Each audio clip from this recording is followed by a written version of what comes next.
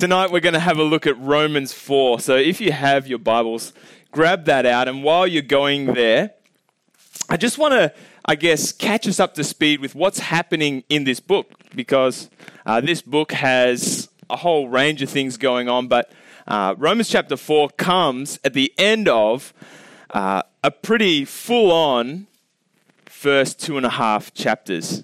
It's not that pretty. It's not that amazing. It's actually quite hard to read it, because basically Paul in this book is basically saying there's no one righteous. There's no one worthy of God. There's actually a hostility between God and his people, and essentially God is at war. Like, there's actually not a whole heap of hope going on in the first 2.5 verses. But then Paul moves to this incredible statement, this incredible promise at the end of chapter 3. And he promises this, and I'll read it out. Paul says this, and this is just unbelievable. There is righteousness from God through faith in Christ Jesus for all who believe.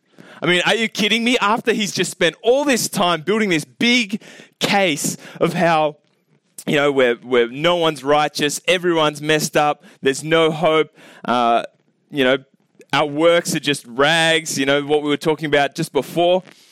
And then he comes with the gospel, this grand news of Jesus Christ. How good is that? Is that good? Yeah.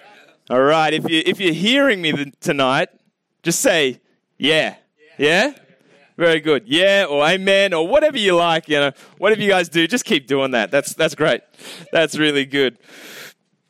So then what Paul does in chapter 4 is just expand on this big statement that there is righteousness of God through Jesus Christ. And so that's what we're going to have a look at. And he uses one of the big Old Testament giants, Abraham, as his case study. We're going to examine him, and he's going to explain about this gift of righteousness for all. And what we're going to have a look at tonight is just 3 things of what righteousness is. So let's have a look at those 3 points. The 3 points that we're going to have a look at, 3 observations. Firstly, the expense of the gift, the expense of righteousness. Secondly, the extension of the gift. So, who gets it? And then thirdly, the experience of the gift. So, when I have this gift of righteousness, what is that like? What is that experience like? So, let's have a look firstly at the expense of the gift. How much does this gift cost? And so we'll start reading from verse 1, chapter 4. Here we go. And it should be on the screen as well. Yep, here we go. What then shall we say was gained by Abraham, our forefather, according to the flesh? For if Abraham was justified by works, he has something to boast about, but not before God. For what does Scripture say? Abraham believed God, and it was accounted to him as righteousness. Now, to the one who works, his wages are not accounted as a gift, but as his due. And the one who does not work, but trusts him who justifies the ungodly, his faith is accounted as righteousness. Just as David also speaks of the blessing of the one whom God counts righteousness apart from works. Verse 7, blessed are those whose lawless deeds are forgiven and those whose sins are covered. Blessed is the man against whom the Lord will not count his sin. All right, so what is going on in this passage? What's going on in that slab, that big chunk of text that we just read? I'll boil it down to just one thing. The expense of righteousness is free. And it's free, so therefore we cannot boast or we cannot demand it. So where does that come from? Well, Paul draws 2 comparisons in this passage. There's this idea of a wage, and there's this idea of a gift. That's the first comparison between a wage and a gift. And verse 4 says that pretty clearly. It says this. It says, To the one who works, his wages are not counted to him as a gift, but to his due. So if we were to think about this comparison, I guess what's the difference between a wage and a gift? I'm sure there's many things that's different between a wage and a gift. But one of the key things is that a gift is given and a wage is earned, right? Gift is given and a wage is earned. So imagine you've just worked for a whole week and it comes payday. Thursday is normally that day for me. And you rock up to the boss and he goes, "Hey, I've got a great gift for you. Here's your wage." Okay. Is the gift what I worked for? That I earned that? Or is the gift like a bonus on top of that? Like, where are we going here? A little extra something. It's just absurd, right? It's just bizarre. I mean, if the boss comes up to you and says, "Here's your wage," sure, we're all on the same page. But a gift is something that is given, not that is earned. Pretty clear, right? The second comparison that Paul makes is between an attitude.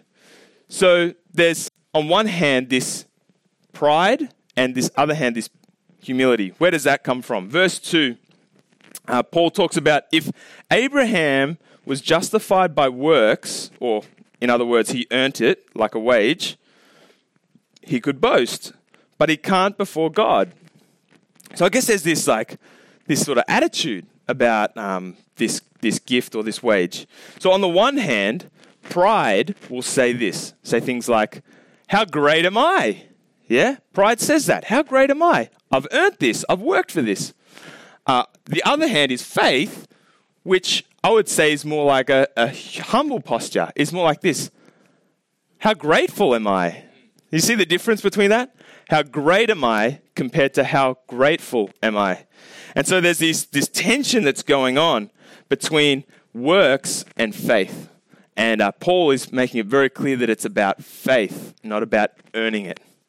Another way of explaining this, John Calvin actually explains it in this way. He says, he likens faith, and I'll quote him here, he likens faith to that of open hands. Faith isn't a work, but a posture of receiving what God would give us.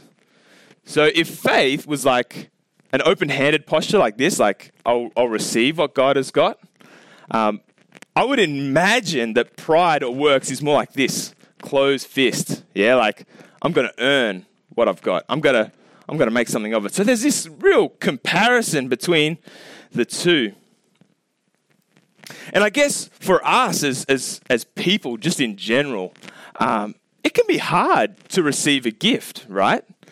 Because, sometimes it's like, why is this person giving me a gift? Are they taking pity on me? Like I bought you a new T-shirt and just thought you could use it. And it's like, oh, are you saying my T-shirts are not so good? Or, what are you saying to me? I can sort it out myself. I can earn it myself. I'll pay for it myself. Whatever. I actually come from a Dutch background. My last name, Wood, doesn't really imply that, but I come from a Dutch Australian background, and the Dutch, I'm not sure if you know anything about them, but they can be quite cynical, quite independent type people. So, and they're very tight with their money, right? The Dutch. So I love them. I'm just saying that's what we're like, right?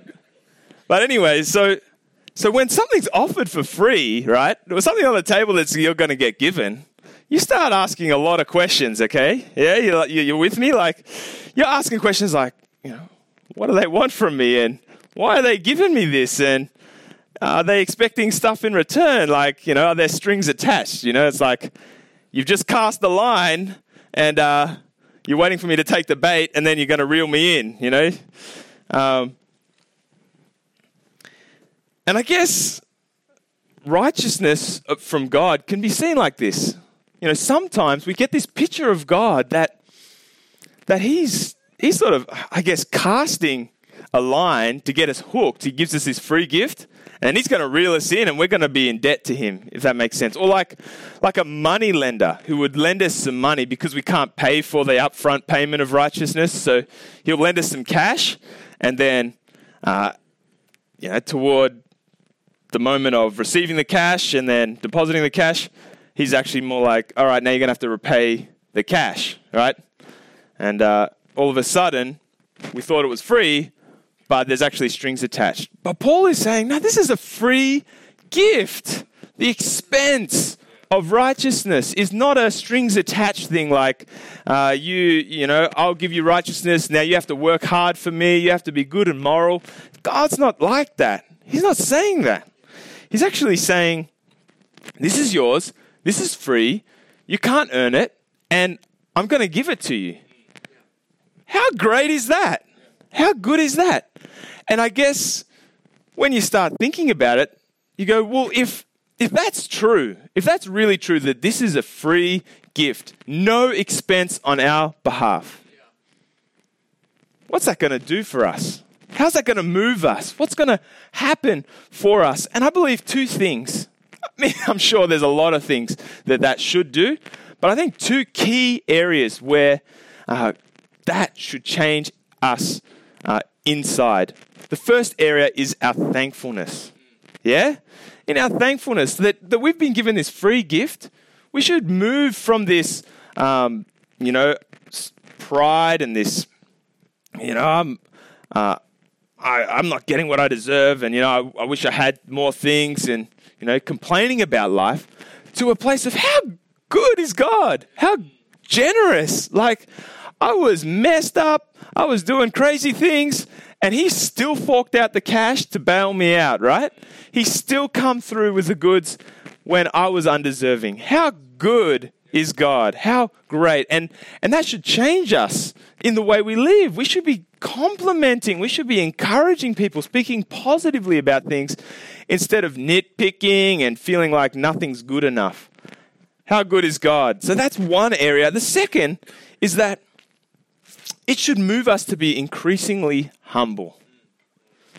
Like if we earned it, we have something to boast about, just like Abraham. How good are we, right?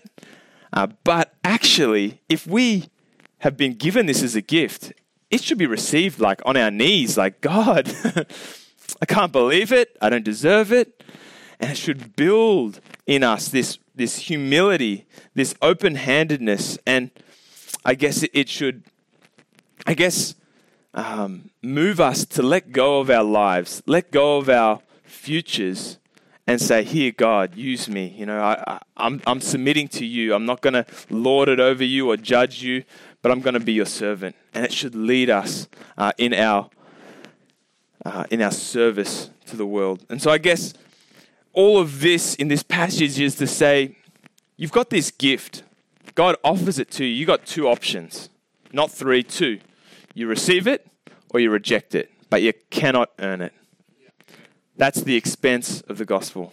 It is free, expense of righteousness. All right, moving to the second point, which is the extension of the gift. So who can receive it? If it's free, which it is, then who can receive this free gift? So the passage, let's read it together and start taking off from verse 9. It says, "Is this blessing then only for the circumcised or also for the uncircumcised? We say that faith was counted to Abraham as righteousness. How then was it counted to him? Was it before or after he had been circumcised? No, it was not after, but before he was circumcised. He received the sign of circumcision as a seal of the righteousness that he had by faith while he was still uncircumcised. The purpose was to make him the father of all who believe without being circumcised, so that the righteousness would be counted to them as well. And to make him the father of the circumcised, who are not merely circumcised, but also walk in the footsteps of faith that our father Abraham had before he was circumcised. For the promise to Abraham and his offspring that he would be the heir of the world did not come through the law, but through the righteousness of faith. For it was the adherents of the law who are to be the heirs. Faith is null and the promise is void. For the law brings wrath, but where there is no law, there's no transgression. That is why it depends on faith, in order that the promise may rest on grace and be guaranteed for all his offspring, not only to the adherent of the law, but also to the one who shares the faith of Abraham, who is the father of us all. All right, so what's Paul saying in there? I mean, there's a lot of ideas and thoughts going on in that passage. We're dealing with a whole chapter, so, I mean, we're covering a lot of ground. I understand that, but I guess to summarize this, Paul is talking about how righteousness is extended to all. Yeah? Righteousness is extended to all. It isn't based on this good works or this outward rituals, but it's based on a promise of God. So righteousness is extended to all. So where do I get this? Where is this coming from? Verse 9 says, "Is this blessing of righteousness then for only the circumcised or also for the uncircumcised?" In other words, is it for the Jews or is it for all of us? You know, is it for everyone? And basically the response is that the gift of righteousness is not just for the people who are circumcised, which I'm grateful for. I'm sure a lot of the guys are grateful for. But it is based on faith, hey? How good is that? I should be hearing some more amens, I'm telling you. Like that is just a great truth of God right there. You're hearing me. God is not so concerned with the outward of a person, but he's concerned with the inward of the person. He's concerned with the heart of a person. The circumcision, it talks about the passage that the circumcision was a sign of this reality. It wasn't the be-all and end-all, but it was a reminder to the people that, hey, you guys are cleaned up inside and you're righteous. You know, you're my people now. And so I guess circumcision is one of those things in the Bible, one of those symbols in the Bible. And there's many different symbols. I'm sure we could talk about that all day, but we don't have heaps of time. But it's just one of the symbols in the Bible. The Bible's full of that. Also, cars are full of symbols. You know what I'm saying? Like our cars, the ones we drive and stuff, you know, like they've got wheels and stuff, yeah. So cars, right, they've got all these symbols, you know, like the seatbelt symbol, yeah? You're driving along and there's a red light in the dash and it flashes. It's a symbol, right? A fuel gauge light, you know, running low. Symbols are important, don't get me wrong, but they're not actually what's going on, if that makes sense. Let me explain this. So, a couple years back, right, I was working at a plant nursery. I was working at a church, studying part-time, working part-time, I was working full-time with 2 jobs. Anyway, don't need to go there. But the boss speaks to me. He goes, "I need you to do a delivery. Right, I needed you to pick up some stuff and bring it back." And I was like, no dramas. The work van is there. So I figured, grab the keys, jump in. It's a bit of an old, dodgy van. Looks good on the outside, mostly. Jump in, fire it up, starts up, no worries. Everything's good. Lights flash up on the dash. All these lights, I don't know what half of them mean, but I know that because it's an old car, it just takes a bit to warm up, and then we're good, then you can go, right? Right. Well, that's what I thought. But what actually happened was, you know, I was driving for about 5 minutes now. The lights were not going away. Starting to stress a little bit. The cab was starting to heat up in there. I'm thinking, why is the cab heating up? Why am I losing power? You know, what's that smell? You know, thinking all these kind of things. Hearing this sizzling noise. Pull over to this service station. And these lights are flashing, you know. The heat gauge, bang, off the Richter scale, right? It's just like, oh dear. Hop out and I hear these sizzling noises. I think, I don't want to call the boss, so I call the foreman, right? Call the foreman. I was like, I'm just taking the work van out. Is there any reason why it should be like overheating and like things should be sizzling and stuff? The engine's not so good. And he says, "Oh, just leave it with me for a second." So he just goes, asks around like the workshop. Turns out the work van was halfway through a service. So the mechanic had taken off the belts, like the belts for the fan, and emptied the oil out of the thing, right? And so here I am driving this thing going, don't worry about it. The signs are just, it's just an old van, but it's actually like in big trouble. Anyway, long story short, I get towed back and everything's good. The boss wasn't too angry because it's a bit odd to leave the van in the car park ready to go. Anyway, it's not my fault. I'm innocent, right? I'm innocent. It's not my fault. It's not my fault. But, so, got this van story. Great. What has that got to do with where we're going tonight? Well, it's this, right? The signs, the symbols on the dash, if I just covered them up, if I just sort of, ignored them like I did, or if I, just kept driving, things would be in dire straits.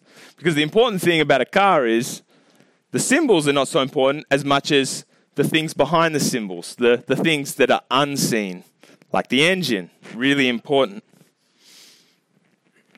And so I guess the key issue with humanity is not the outward so much, but primarily the inward parts of us. And so these symbols are great, and they point to this great reality, but it's really important that first God wants to clean us up on the inside before he cleans us up on the outside. Obviously, we as Christians don't practice circumcision anymore. I already mentioned that. That's great.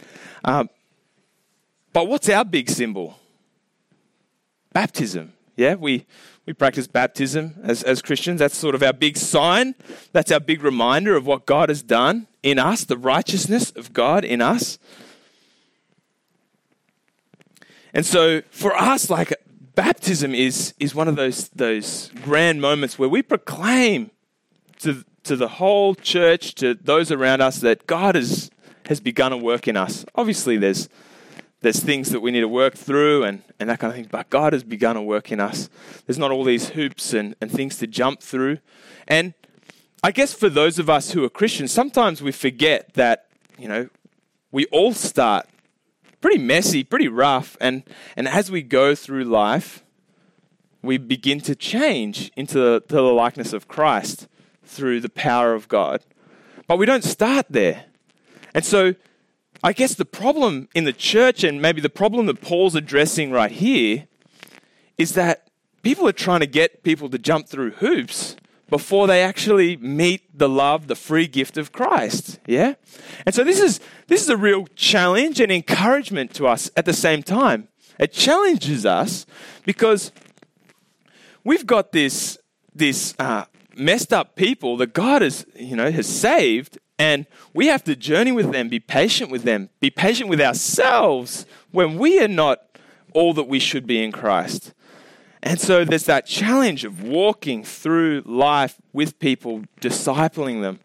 But there's also that great encouragement that we're not walking with people, we're not walking ourselves to earn Christ's love, to earn God's love, but it's already given to us freely. How good is that? Is that good? I think that's pretty incredible. And so I guess it challenges us to broaden our mindset on this idea of who God might save. Who God might save. It might be the most odd people that we come into contact with. It might be the most rough people. It might be the most moral people that we find in our everyday life. But basically, this passage is saying, don't cancel anyone out. Don't rule anyone out. I'm not sure what your context is like. Maybe it's a school setting. Maybe it's a university setting. Maybe it's your workplace. We come into contact with people all the time that don't know the love of Christ, that don't experience this free gift, but society is pushing them. You've got to conform. You've got to behave. You've got to fit in. And Jesus comes to all of us, them included, and says, hey, I'm free. Hang out with me. You don't have to be someone. You don't have to do a special thing.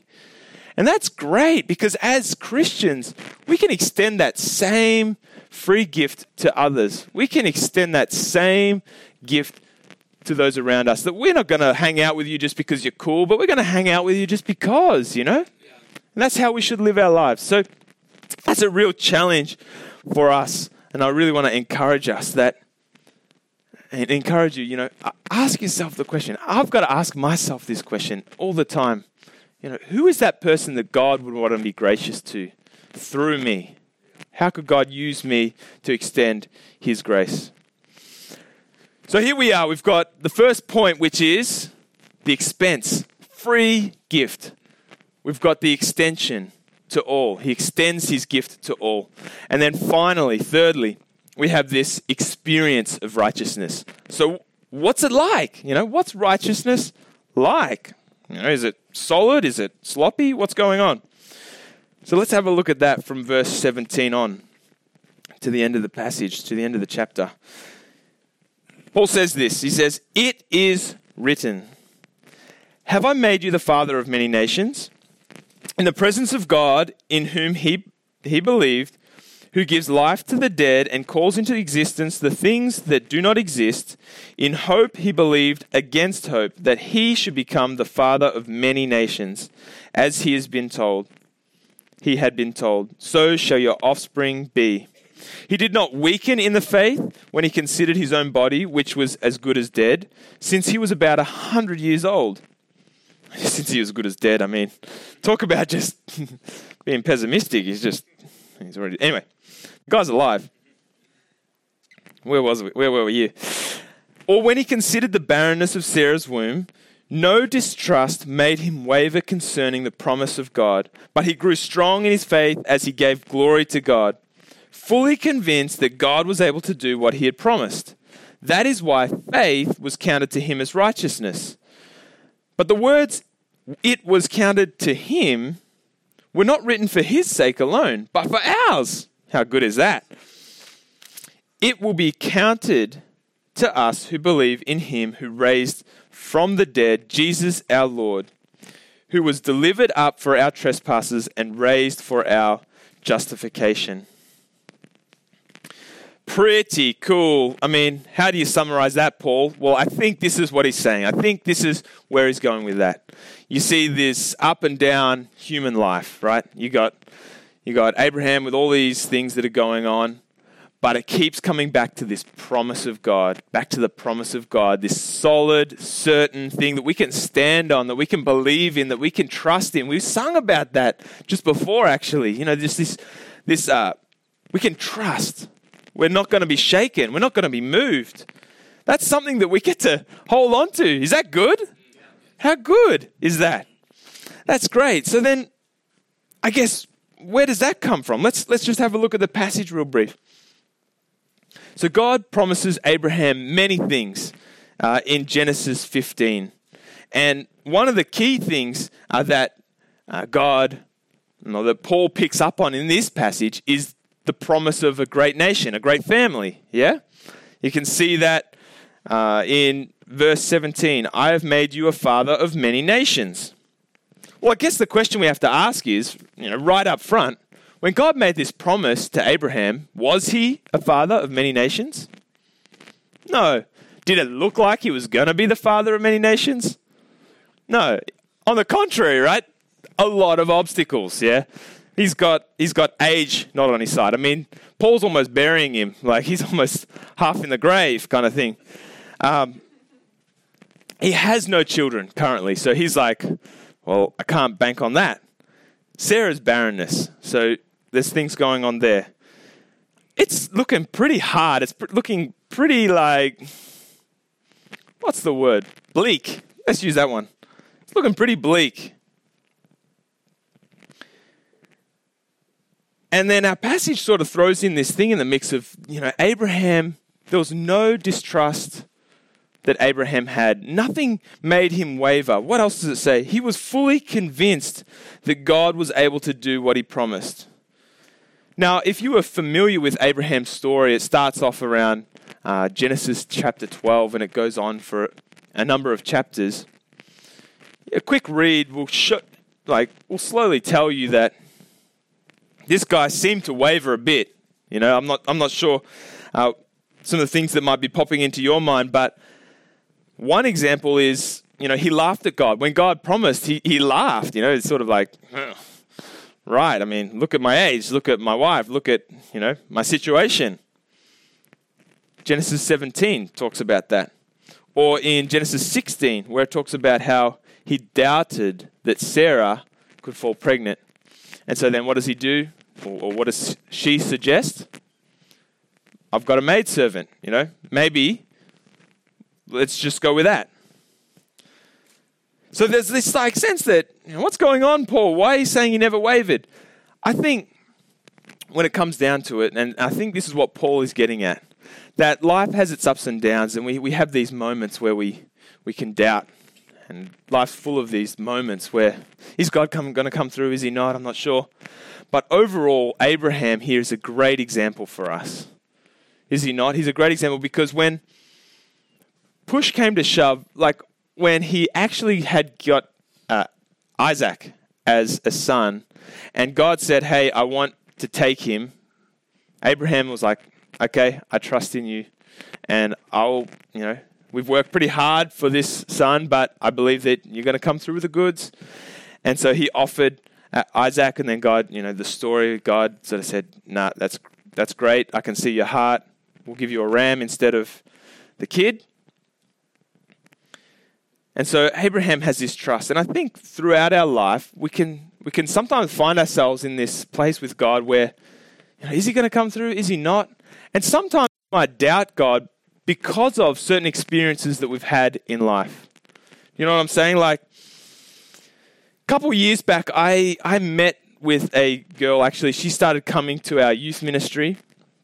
And, it was great. She was quite a difficult kid. I'll just say that, difficult. She was going through anger management classes. She'd been going from foster home to foster home. She was quite suicidal, getting some counseling, antidepressants, everything. She was a rough kid, but we were like, hey, we're a youth ministry. We want to welcome everyone, which is, what you do, right? Youth ministry.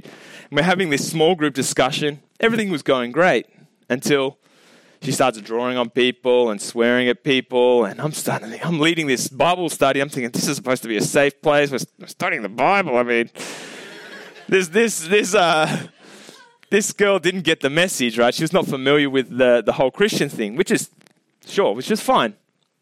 I'm thinking just young, green youth pastor. I'm thinking, what am I going to do, right? How am I going to put this fire out? So I go to her, I go, hey, if you behaved for this next 10 minutes, I'm going to give you a reward, right? I can't remember exactly what the reward was. It was probably food, and which my wife who's a dietitian is like, you never reward kids with food, right? You never do that. I'm like, why? Because it gives them an unhealthy view of food. Whatever. Okay.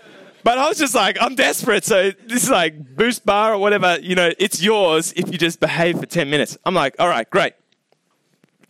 I'm thinking, I've sold her. And she's like, I don't believe you. I'm like, oh. She's like, words don't mean anything. I'm thinking, oh dear. This is going to be harder than I thought. Throwing 2 Boost Bars. No, I don't know. So I'm thinking, how am I going to win her over? I'm thinking, I know what I'm going to do. I promise you that I will come through. I promise you'll get this reward. I'm thinking, paper, scissors, rock, dynamite. I'm thinking she's on the ropes. She's gonna cave in. I've got this in the bag, right? And she just turns around to me real quick and she just says, my parents have promised me so many things, and they've never come through on their promises. Promises don't mean anything. And I was just like, oh dear, she's got me there. I mean, what can you do, right?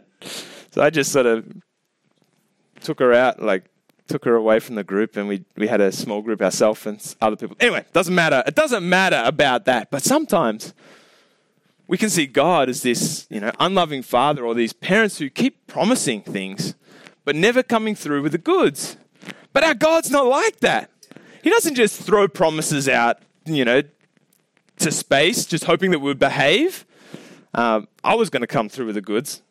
I'll be honest, but our God doesn't do that. And in our passage, Paul uses Abraham as an example of that. Abraham didn't have the promise to start with. He didn't see the reality of it. But God came through with the goods, didn't he? I mean, there's lots of promises that God promises Abraham. We're not going to go into it now, but in Genesis 12, look it up. Have a look at that. Genesis 12, there's these promises that God gives to Abraham. 3 key promises: a great name, a great family or nation, and a great land. He promises those 3 things. And what does Abraham get? He gets all of those things. You know, he does get a great name. He's considered the Old Testament great. He's got a great family. Israel is this big family. But not only Israel, it actually talks about in what Paul's going to say. We'll get there in a second. But he's got this great family, this great nation. And finally, this great land. He gets this promised land. He doesn't see it, but God gives that to his people, his family, his nation. And so tonight, I want to urge us, I want to plead with you, trust in the promise of God. Because unlike life that goes up and down, God's promises are firm. They're a solid rock. And so I guess the question is then, what are the promises of God for us? Well, there are so many that we can't go into, but let's have a look at the 3 that Abraham got. And let's apply that to what we have. So if Abraham was promised a great family, a great name, and a great land, let's claim those promises as our own. Apply it to what we know. We're promised a great family. We're promised a great name. We're promised a great land. How does that work? Well, we have a great family. So when we believe in Christ, when we accept him, his righteousness, he adopts us into the family. This church is built on that whole idea, that whole philosophy of this is home. Home is where family is. And so this great sense that when God welcomes us, when he makes us righteous, we are family. You and I, brothers and sisters, that changes everything. The second thing, a great name. We're no longer this condemned sinner, you're useless, you're worthless, you're nothing. But hey, you're now a saint. You're now righteous. You're now good. You're now holy. God doesn't see you through the lens of your issues and your sin, but he sees you through his Son, Jesus Christ. How good is that? And then finally, this great land. We are promised a great land. Obviously not this territory, a physical here and now, but we're promised this great promised land, this great eternity, this heavenly place, a new earth, a new Jerusalem. We're promised this eternal place where there's no pain, there's no suffering. How good is that? How great is that? So we've got these 3 great promises. There's so many more, but we can live on those things. We can bank on those things. And I guess if anything that I've said is true, if the gift of righteousness is free, if it is for all, and if it is solid, that should move us to do things, yeah? That should move us so much in our humility, in our thankfulness. It should move us in the way that we relate to people who are not a part of the family yet. And it should move us that even though we have the ups and downs of life, we can live free. We can live generously to people because we have an assurance that outlasts just now, today, but we have this great promise of a future. How good is that? That's us, baby. All right, so what we're going to do is I want to encourage you, just the final thoughts before we pray, before we wrap up, is this. The promises of God are for all of us. Where do we find the promises of God? Where do we find them? Where did Abraham find them? Well, God spoke to him, yeah? God told him these promises. Where does God tell us these promises? He speaks to us through his word. There's so many promises here that we can enjoy. Spend time here. enjoy this book. Don't just try and pull it apart and dissect it as this intellectual work or this history book, but there are things that we can trust in, that we can rely in. Let's love this book and go beyond the book to the God who spoke it. Let's pray. Father, I just want to thank you so much. I thank you so much that you would, the expense of the cross is free for us. While it costs you everything, while it costs you your son, it is free for us and we get to enjoy it. And I pray that we would enjoy it and we would dwell in that freeness. And I also want to thank you that you extended it to us and all. You're so generous. And I want to thank you. I want to thank you that the experience of our righteousness is not up and down, but it is solid, that we can trust in that because you are worthy of our trust. So we thank you, Jesus. We thank you for what you've done. It's not our works, but it is yours. We look to you in Jesus' name. Amen.